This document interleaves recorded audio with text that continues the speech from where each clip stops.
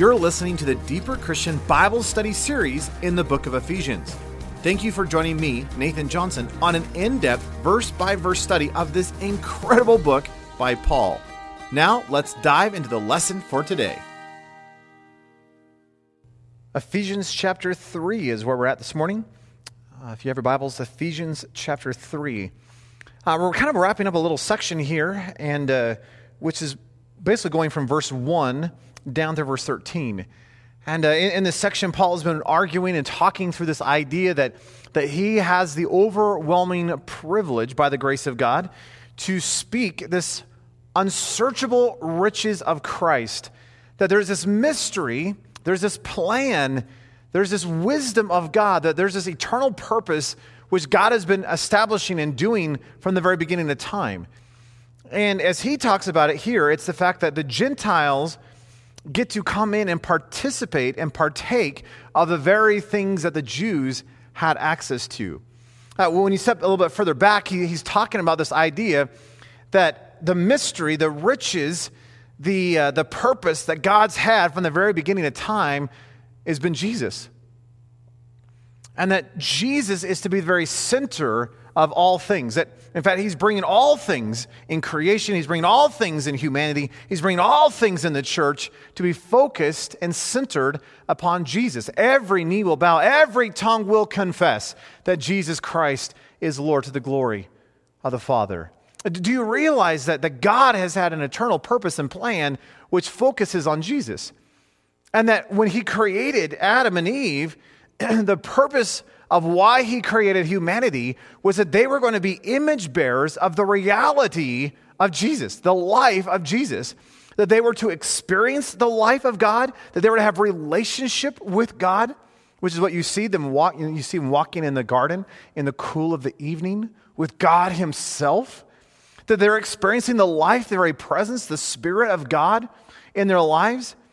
And what you see is that when they fell, and they rebelled, and they chose sin, do you realize that God has been in a redemptive plan? It's not a plan B, but there's a redemptive plan to bring you back to his plan, which is all about Jesus.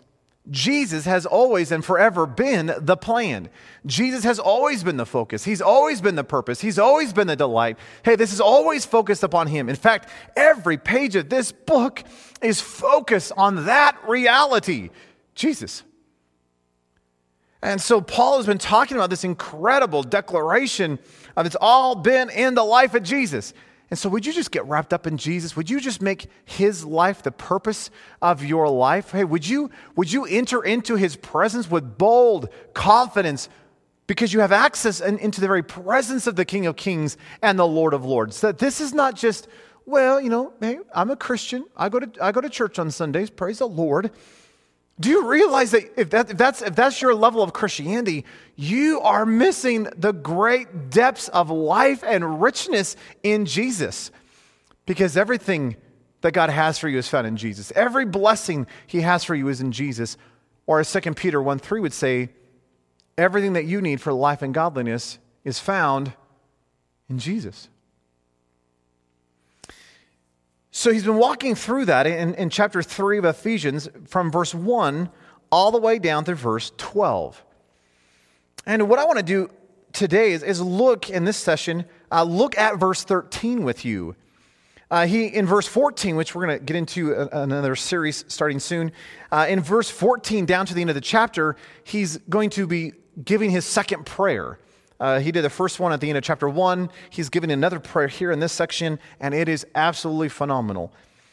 But right at the end of this section, talking about the mystery and the plan and the purpose, all focus on Jesus. And right before he gets into the prayer, he gives verse 13. And he says this, "Therefore, I ask you not to lose heart at my tribulations on your behalf, for they are your glory." He starts and says, therefore. And of course, every time you see the word therefore, you need to ask yourself, what is the therefore? Therefore. Well, the therefore obviously is pulling back into verses 1 through 12. And he's saying, again, he's going back to this idea of the plan and the purpose and the mystery and the riches, all focus on Jesus Christ. And he says, therefore, because of that incredible, phenomenal reality that you now get to participate in and demonstrate to the world around you, he says, I ask you, don't lose heart. Hey, don't despair. Don't grieve. Hey, don't let this be heavy upon you at my tribulations on your behalf. Paul says, I have these tribulations, and they are on your behalf. That I've been walking through, and I've been doing all these things on your behalf, and I've been facing trials and sufferings and persecution and beatings and shipwrecks. And of course, you go down through his list, and he's been beat with a cat of nine tails 5 times. He's been stoned. He's been hit with rod multiple times. He just has this. He has faced a lot of tribulations. But he says, hey, don't lose heart at that. Don't let that cause despair. Hey, don't let that cause a heaviness in your soul. Rather, you need to realize that my tribulations on your behalf are actually your glory. I look at that, I go, Paul, I don't think you know what you're talking about. Paul, I think you're a little confused. Paul, I think you've mistaken something here, because Paul, the reality is if I'm facing tribulations, or if you're facing tribulations, there is no glory in that whatsoever. Paul says, oh, you've missed this. There is tremendous glory in tribulation, which is what I want to talk about. A couple of months ago, I was doing a study for Ellerslie and was working through this idea of hardship and difficulty and pressure and pain and all that kind of stuff. And I came to this idea of tribulation. And it was interesting as I was looking at this idea of tribulation, I see tribulation through the lens of problems. I see tribulation through the lens of not good. I see tribulation in the sense of how far can I stay away from it? Or how quickly can I get through the tribulation so I can finally get to the rest and the peace and the comfort and the kind of stuff. But biblically, tribulation is typically a good thing. Tribulation, there's 2 words that are often translated tribulation. One is thalebo, and the other one's thlipsis. Thalebo is used 10 times in the New Testament, 76 times in the Old Testament, if you're looking at the Septuagint, the Greek translation of the Old Testament. And thlipsis, that word shows up 45 times in the New Testament and 104 times in the Old Testament. In other words, this is all over the place. And what's interesting is both of those words, and they're very similar, both those words have this idea of tribulation, pressure, weight, compression, difficulty, anguish, trouble, distress, suffering, persecution, affliction, proving. Oh, don't you want more of that list? And both of the words are used in connection with harvesting. It's a threshing language. It's the threshing of wheat stuff. It's very similar to this idea of pruning branches, right? You have this vine, and you want it to grow more fruit. So what do? You prune back the vine. Or if you have a rose bush, I had this little rose bush in the house when I moved in, and I've never had roses, so I just kind of let it go. And the first year, it only had a couple of roses. I'm like, well, this thing's dumb. I'm like, I'll just rip it out. I don't want the thorns. If all I'm going to have is a plant of thorns, that's not good. And I was talking to my mom one day, and she says, have you thought about trimming it? I'm like, why would you trim it? If I trim it, nothing's going to grow. She goes, just trim the thing down. And it was amazing. I cut that puppy down, and the next year, lots of roses. See, there's fruit. There is the life that comes out of the pruning. And pruning's actually a good thing. Read John 15. Pruning's a really good thing. Because if you're not being pruned, you're a dead branch. And if you're a dead branch, they're just going to burn you.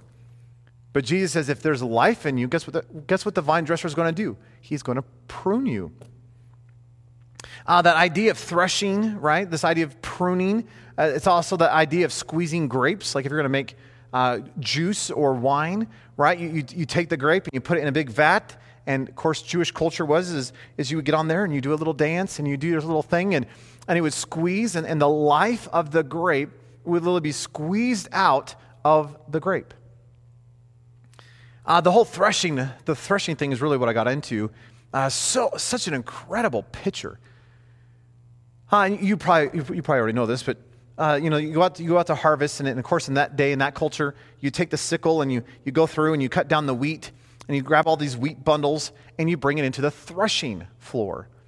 And of course, you'd spread out the wheat, and you'd usually bring like an ox in, and you'd tie this threshing sled to the back of the ox, and then you would usually sit or stand on the threshing sled to put some weight on it, and you let the ox walk around in a circle, and so you'd have the hooves of the ox tromping on the wheat. You'd have the threshing sled, which is like this piece of wood that you would carve these little notches out of, and you put sharp stone or glass or whatever else you can find that's sharp, and you put that down on it, and so it's really cutting and making these grooves on the wheat. And you just go around and around and around, and then after that, you take your threshing fork, your pitchfork kind of an idea, and you put it down and you throw it up into the air, and you let the breeze catch the chaff. And so the chaff would be taken and blown away, and then the wheat, it's heavier, the grains would fall back to the ground. And so that's how they make grain to make the bread. And aren't we thankful we can just go down to the store and just buy a thing of flour? Praise the Lord. But look at this. That idea of, hey, I grab the wheat, I put it on the threshing floor, and then I take a threshing instrument, right, this sled, and I let the ox trample upon the wheat, put the ox sled slicing and dicing the wheat, and then I take the fork and I throw it up. Do you know what you are in this picture? You're the wheat. And there's this tribulation, that's where the word comes from, that happens on the wheat. That there's all this threshing happening. What do we call that threshing? It's tribulation. That as the ox stomps upon your head, as the threshing sled comes by and it just starts chopping and dicing and all that kind of stuff, do you realize we look at the tribulation, we look at the threshing, and we say, oh, no, this is miserable. I don't want this kind of stuff. And yet, do you recognize that if it wasn't for the threshing, if it wasn't for that tribulation, that the value of the wheat would not be expressed? It would not be seen. There is no value in wheat in just a bundle of the stalks. See, the value of the wheat comes after the threshing. See, the value of the vine comes after the pruning when the fruit is produced. The value of the wine is not in the grape. The value of the wine or the juice is after the grape is squeezed. And so threshing or tribulation is a bettering of something to increase its value. It is to remove what is unnecessary or that which hinders in order to prepare it for its intended or ultimate purpose. Do you realize that the same thing is true in our lives?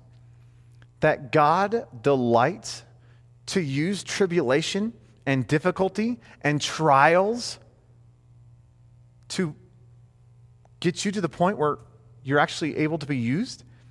That the value of your life is not in the vessel of you full of selfishness and sin?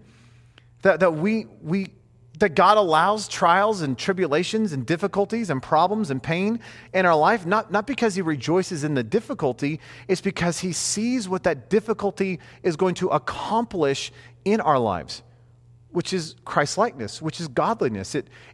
The tribulations conform us to his image. I love those mountain peak experiences spiritually. You go to a conference or you go to a school of some sort, or you have an event or a great worship time, you're just like, wow, there's just, whoa, this mountaintop experience. And spiritually, I think we need those on occasion, because it's from the top of the mountains that you can see where you're heading, and you can see the higher peaks, and you can, hey, this is where I'm going over here. But you realize that nothing grows at the top of mountain peaks. Now, I'm not talking like the Appalachian Mountains or the Appalachians if you live out there. But like true mountains, which in my definition of a true mountain is that the top of the mountain goes above the tree line, right? Like some of the Rocky Mountains, 14,000 feet, right? There comes a point where nothing grows. It's too high. See, that's a mountain. And we need those kind of experiences because, wow, you can see and it's beautiful and, man, there's just a stirring. But do you realize that that's not where things grow? The best place to grow things are in the valleys. It's in the hardships. It's in the pressures of life. Look, just think about your life and your past.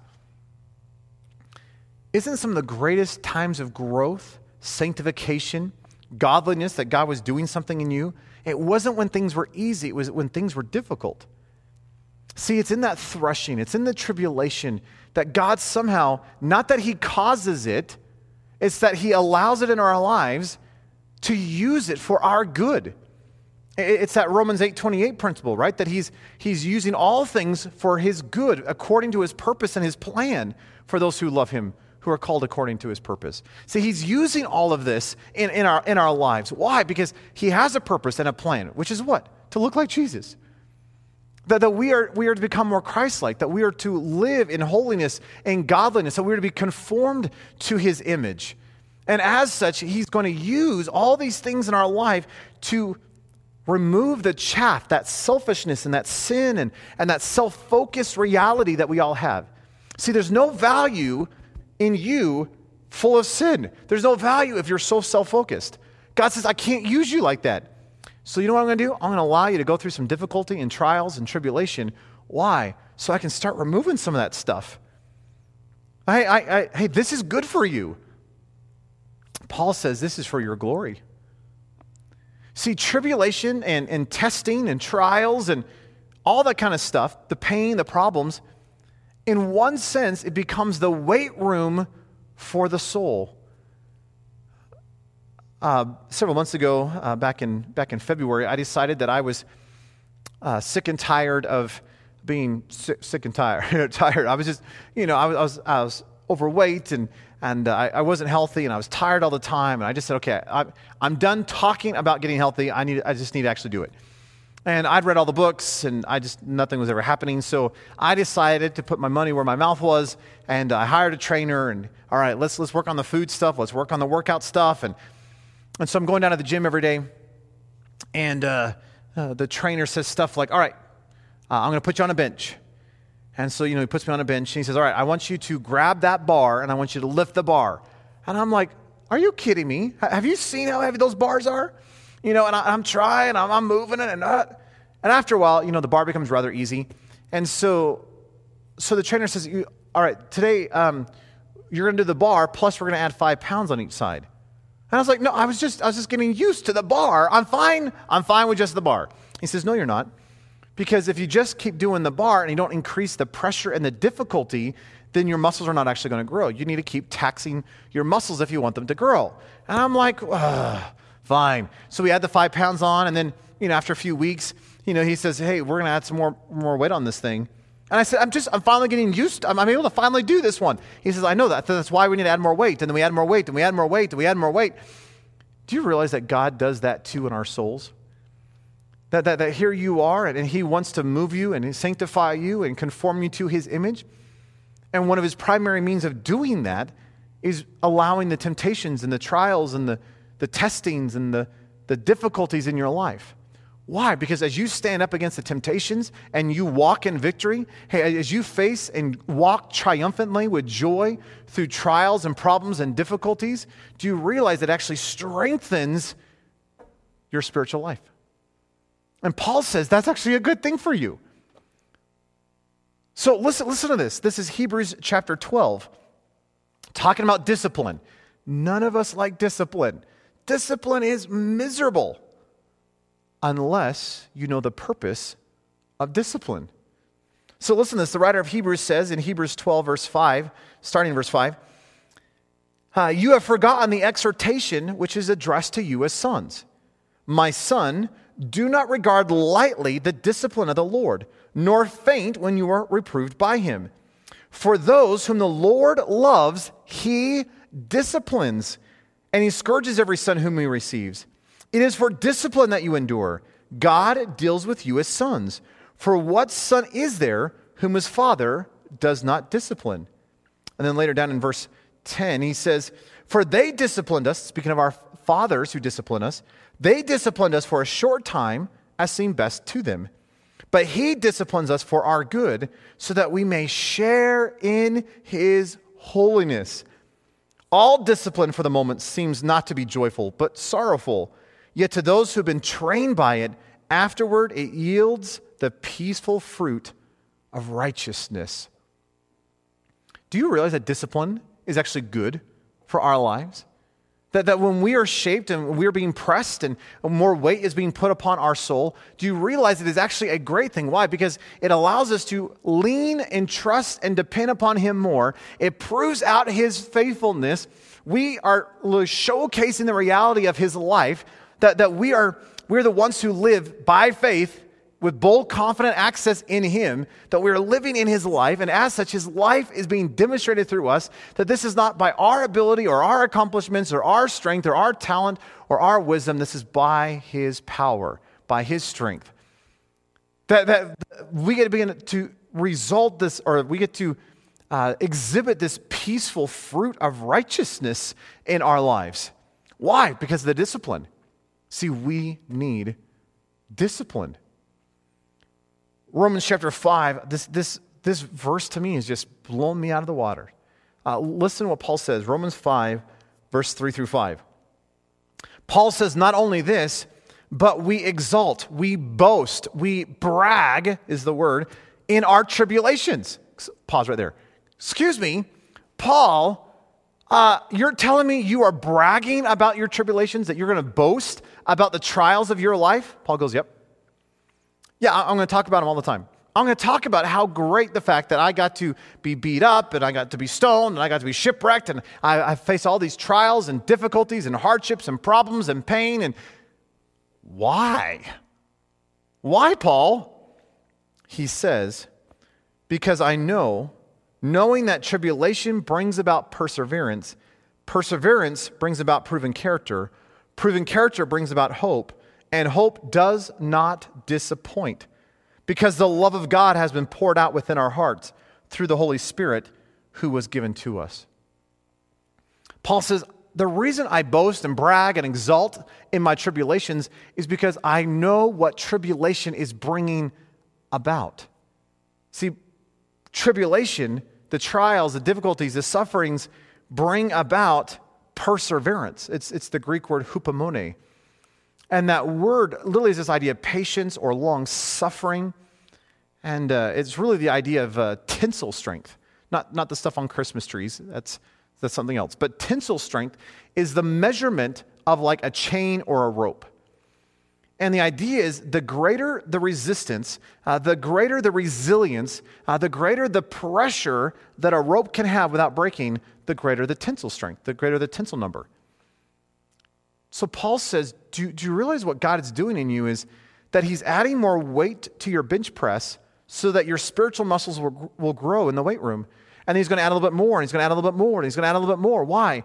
Because it's growing your tensile. It's growing your resilience. It's growing your patience. It's growing your long suffering. It allows you to deal with greater and greater difficulties over longer and longer periods of time. And you need that as a Christian. So, hey, this is God's weight room for the spiritual life. It's interesting. I look back on my life 5 years ago or 10 years ago, and I laugh at the difficulties I was facing. And I know at the time they were really heavy and they were really crazy, but I look back in the viewpoint of what I'm dealing with now, and I go, if I could handle those problems back then, that would be like a vacation. Like if I could go back 10 years to the issues that I was dealing with 10 years ago, it seems like that would be a vacation compared to the pressures on my life now. Why? Because they're growing. And yet God is also increasing my resilience and my strength and my tensile rating, my long suffering, my patience. And I'm able to go through trials and difficulties now unlike I've ever been able to. But I also know that in 5 or 10 years from now, I'll be able to look back at this season and go, buddy, buck up. That God has been growing me, and that he's going to keep growing me to the point where this is going to look like a vacation 5, 10 years from now. I looked at the whole COVID thing as we were dealing with COVID. Yeah, it was crazy for a little bit, but I started to laugh because I'm like, you know what? This is actually not that difficult.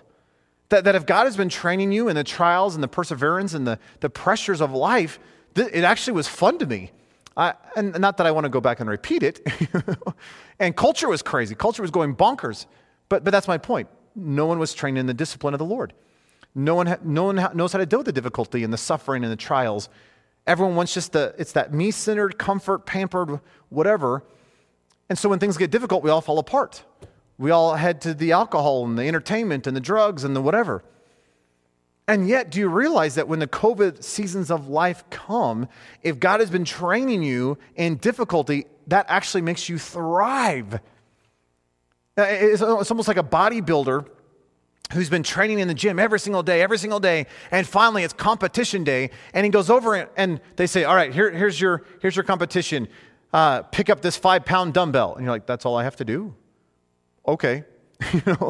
It doesn't seem that difficult when you've been training in the gym all the time and you're picking up 50 pounds, 75-pound dumbbells all the time. See, what if you would recognize that it's not that God causes the chaos. He doesn't. He's not an author of chaos. He's not an author of sin. He does not produce sin. But he will allow certain things in your life, and he will allow the enemy to do things in your life.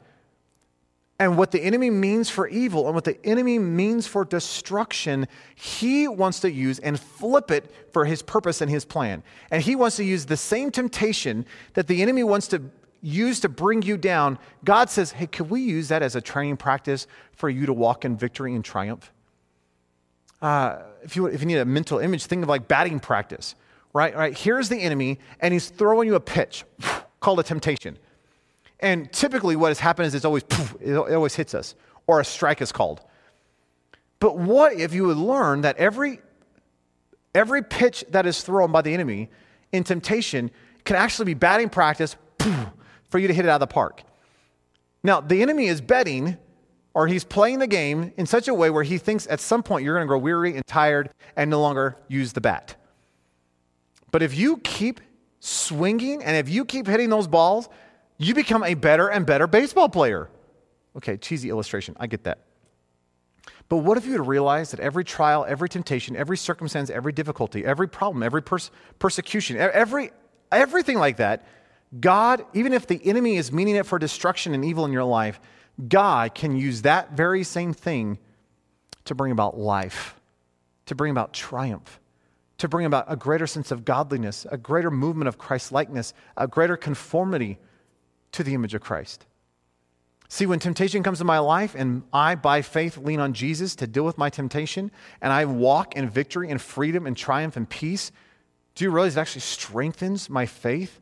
It strengthens my resolve. It strengthens my confidence in Jesus. It strengthens my spiritual life. And now the next time a temptation shows up, I can be like, I got this makes sense. Lord, I'm not going to turn to myself. I'm going to turn to you. And we never turn to ourselves. We always turn to him. But as God continually proves himself out in the trials and the temptations of life, we get stronger. So what if you would rejoice in the pruning of John 15? What if you would embrace the hardships of your life? I love what Paul says in 2 Timothy chapter 2, verse 1 through 4. 2 Timothy is the last book that Paul wrote. He's about to suffer martyrdom in Rome. He's about to be executed. And he writes a letter to Timothy, which is 2 Timothy. And this very last writing of Paul, listen what Paul says. He says to Timothy, you therefore, my son, be strong in the grace that is in Christ Jesus. The things which you have heard from me in the presence of many witnesses, entrust these to faithful men who will be able to teach others also. Suffer hardship with me as a good soldier of Christ Jesus. No soldier in active service entangles himself in the affairs of everyday life, so that he may please the one who enlisted him as a soldier. He says, suffer hardship with me. It's the Greek word sankakapatheio, which is a mouthful. But that word, suffer hardship, has this idea of to endure difficulty, endure hardship. And the idea actually is to reach your arms around and to bear hug the difficulties and the struggles of life. So if you are facing hardship, if you are facing difficulties, Paul says, do you know what you should do? Embrace it. Bear hug it. Just grab a hold of it. Isn't that amazing? So really quickly, just want to close with this idea of how can we actually walk through tribulation well? So here are 5 ways that we can triumph amidst the tribulation. So as the ox is stomping on your head, as that threshing sled is walking and cutting you to pieces, as you're being threshed and going through tribulation, how do you triumph in the middle of that? 5 quick ideas. Number 1, keep your look upon the Lord. Keep your focus. In Matthew chapter 14, verse 28 through 30, there's this big storm, and the disciples are in the boat, and they look, and they see Jesus walking on the water. And Peter looks at Jesus and says, "Lord, if it is you, command me to come to you on the water." And Jesus said, "Come." And so Peter got out of the boat and walked on the water and came toward Jesus. But seeing the wind, he became frightened and began to sink. And he cried out, "Lord, save me." Wouldn't it be interesting had Peter not turned his gaze from Jesus, but kept his gaze on Jesus? I would have loved to hear what the story would have said. But here's Peter, as he gets out of the boat, he's looking at Jesus, and then suddenly he turns to the winds and the waves and all this stuff, and he starts to sink. Wouldn't it be interesting in the winds and the waves of life if we didn't get caught up in the distraction of that winds and the waves, that tribulation, but we kept our focus where it should be, on Jesus? And if you want to triumph in the midst of your tribulation, number 1, you've got to keep your eyes upon the Lord. Keep your focus. Keep your look upon Him. Number 2, it's really important to realize or know the purpose of the pruning. When you turn to John 15, you realize that a branch that is alive will be pruned. Why? To bring about more fruit. James 1, 2 through 4 says, "Count it all joy, my brethren, when you encounter various trials, knowing that the testing of your faith produces endurance. And let endurance have its perfect result, so that you may be perfect and complete, lacking in nothing." See, you are to consider it joy when you're facing trials and tribulations and difficulties. Why? Because you know that the testing of your faith produces endurance. And that endurance, when it has its perfect result, you'll be perfect and complete, lacking in nothing. So you've got to know the purpose of the pruning. Again, Revelation 5, I read this earlier, but Revelation 5:3, not only this, but we boast, brag, exult in our tribulations, knowing that tribulation brings about perseverance, hupomone, perseverance, proven character, hope, and hope does not disappoint, because the love of God has been poured out within our hearts through the Holy Spirit who was given to us. So how are you going to triumph in tribulation? Keep your look upon the Lord, number 1. Number 2, know the purpose of the pruning. Number 3, celebrate in all circumstances. 1 Thessalonians 5, 16 through 18 says, "Rejoice always, pray without ceasing, in everything give thanks, for this is God's will for you in Christ Jesus." That you are to rejoice always. And the word always in Greek means always. In everything give thanks. You know what the word everything in Greek means? It means everything. So you are always to be rejoicing, in everything giving thanks. What if you would celebrate every circumstance of your life, whether good, bad, or ugly? Well, what if you'd be facing a trial or a testing or a tribulation or a temptation and be like, "Lord, thank you for this opportunity to trust you. Lord, thank you that you have given me all things that I need for life and godliness. Lord, thank you that in the middle of this temptation, that I am more than a conqueror in you, Christ Jesus, my Lord. And as such, I do not have to give in to sin. I can walk triumphantly in you." What if you would rejoice always, pray without ceasing, and in everything give thanks? For this is God's will for you. 2 Corinthians 7:4, at the end of that verse, Paul says, "I am filled with comfort. I am overflowing with joy in all our affliction." That I am I'm so full of comfort and joy, smack dab in the middle of all my problems. Why?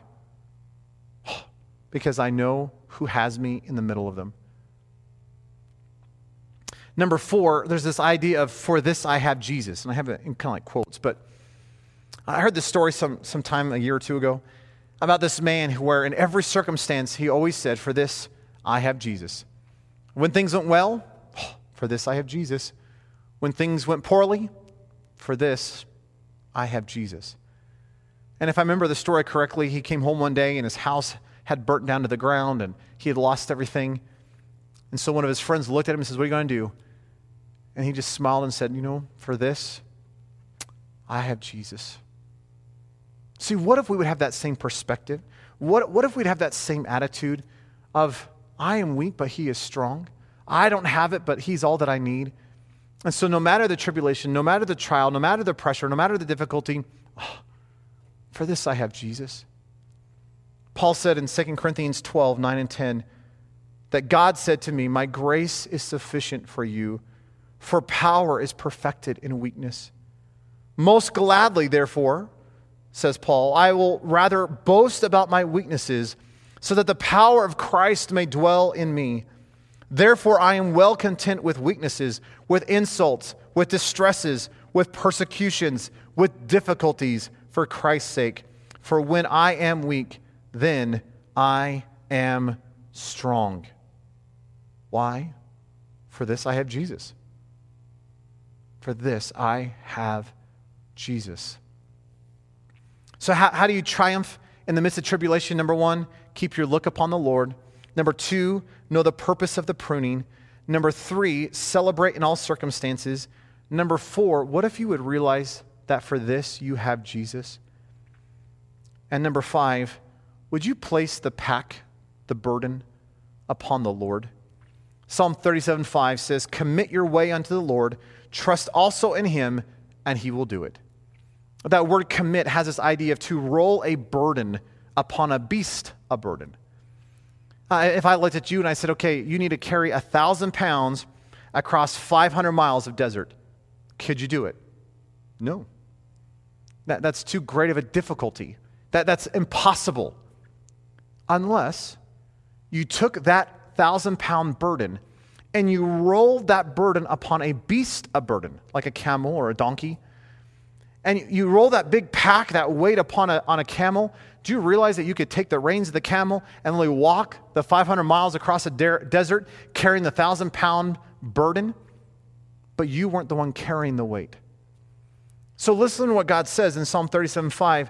It says, commit your way to the Lord, trust also in him, and he will do it. Do you realize that the Lord is looking at you saying, can I be your beast of burden? And I know that sounds like a downgrade, but would you take all of your concerns and would you take all of your problems and take all of your cares and would you just roll those up upon my back? And would you just allow me to carry this burden in your life? Commit your way unto the Lord. Trust in him and he will do it. Peter says something very similar in 1 Peter 5:7. He says, cast all your anxiety upon him because he cares for you. And would you take every concern, all your anxiety, all the trials, all the tribulation, all the persecution, all the pressure, everything that you're facing in life, whether it's family, whether it's finances, it doesn't matter what it is, would you just take all of that and roll it upon the back of your Lord? He cares for you. He can carry it. So again, those 5 things. How are you going to triumph in tribulation? Keep your focus on Jesus. Know the purpose of why you're going through the trial and the difficulty. He's working something good through the middle of it. He is accomplishing his purpose and his plan through you. He's making you more godly, more holy, more sanctified. He's conforming you to his image through the midst of the trials and the tribulations. Number 3, what if you would rejoice in all circumstances? What if in the midst of keeping your gaze upon him, you'd realize that for this you have Jesus, number 4, and that you could just celebrate and rejoice all the time because he has not abandoned you. He has promised, as Hebrews 13:5 and 6 says, that he has promised you, I will never, ever, ever leave or forsake you. And if he has promised it, it is guaranteed. And number 5, what if you would just take all that burden, all that trial, all that tribulation, and let him carry it in your life? That yeah, you're walking through it, and yeah, you got to experience it, and yeah, you still got to walk the 500 miles through the desert, but the whole weight, the burden of this thing is upon him, not upon us. Would you remember, as Paul says in our passage, look at this again, Ephesians chapter 3, verse 13. He says, "Do not lose heart at my tribulations on your behalf. They are your glory." Do you realize that tribulations are a good thing, says Paul? Hey, you should just boast, as he says in Romans 5:3. You should just brag. You should just exult in your tribulations and trials. Why? They're your glory. They are what God is using as a primary means to mold and shape you in Christ's likeness. That he's using all this stuff to mold and shape you, to conform you to his image, to make you more and more holy. That's a phenomenal thought. Would you look at all the trials and all the circumstances of your life and say, Jesus, instead of trying to figure out how fast I can get through my problems, instead of trying to worry about how quick can I get back to comfort and ease, Lord, would you use whatever's in front of me, whatever I'm going through at this moment, would you use it to sanctify my life? Would you use it to press me unto you? Would you use it to give me a greater focus of you? Could you somehow take your life and would you somehow demonstrate your life through me as the onlooking world sees how I'm handling my tribulations and trials? Lord, will you just do a phenomenal work in my life? Would you do this thing in me that I can't just produce on my own? And would you know the purpose of why he's allowing you to go through the trials and the difficulties of life? It's for our good. So instead of being miserable in the weight room, instead of grumbling as you walk through the doors of the gym, would you say, Lord, I'm giving this time to you as worship? Lord, will you take this gym tribulation season I have right now, and will you just use it for your purpose and for your plan, for your goodness and for your glory? And would you take your life and so form it in me that like the tribulation, the threshing floor, that you would just remove more and more of the chaff from my life, that the value of my life comes through the tribulation, because now I'm a vessel fit for the King. That now you can use me because I'm not all wrapped up in the pride and the selfishness and yes, that's a lifelong process. I get that.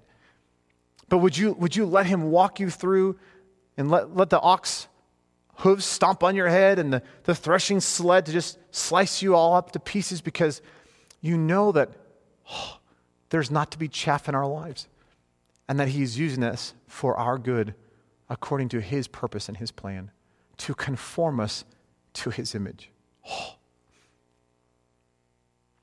Pray with me. Jesus, wow. Lord, I'm dumbfounded by the thought that trials and tribulations and difficulties and problems can actually be a good thing in our lives. The very things that I often run away from, the very things that I just dread, the very things I just wonder how quick can I get through it, the very things that I try to do something else so I could live more in comfort and ease, are actually the very thing you want to use to bring about your life within me. Lord, could I not shy away from the difficulties? Could I not shy away from hardship? Could I not pull back from the trials of life? But in the midst of them, could I keep my focus on you and smile and rejoice, knowing that you have a purpose and a plan to use all those trials, to use all those difficulties, to use all those circumstances and problems and tribulations to work out your eternal purpose and plan and mystery in my life, which is that I would get to experience you, and that my life would demonstrate you to the world around me. And Lord, I'm convinced if the problems of my life increased, it would force my desperation and my cling to you to increase. And so as Paul exhorted Timothy, Lord, every time hardship and trials come in, could I reach around and would you give me the grace to bear hug and endure this hardship well? Lord, what would it look like in the middle of those difficulties that rather than turning within, I would lean toward you and I would become more dependent, more surrendered. I would be more abiding in your life, that I would trust and live by faith in you. Why? Because I have bold, confident access to you, that I can actually have access to your life and your grace to handle the tribulations and the difficulties. And as such, you are producing your life in and through those to bring about your eternal purpose and plan in and through me. Oh, what an incredible reality, Jesus. Wow, what an incredible reality. Lord, let us not shy away from the difficulties of life. Rather, let us boast and glory in them because we know what you're doing through them. Lord, thank you that you can use all things for your good, that you can use all things for your purpose and plan. And so, Lord, we just give you all the praise and the glory and the adoration that you rightly deserve. We love you, Jesus. We pray all of this in your holy and precious and incredibly precious, powerful name. Amen. Thank you for listening to this study from the book of Ephesians with Nathan Johnson.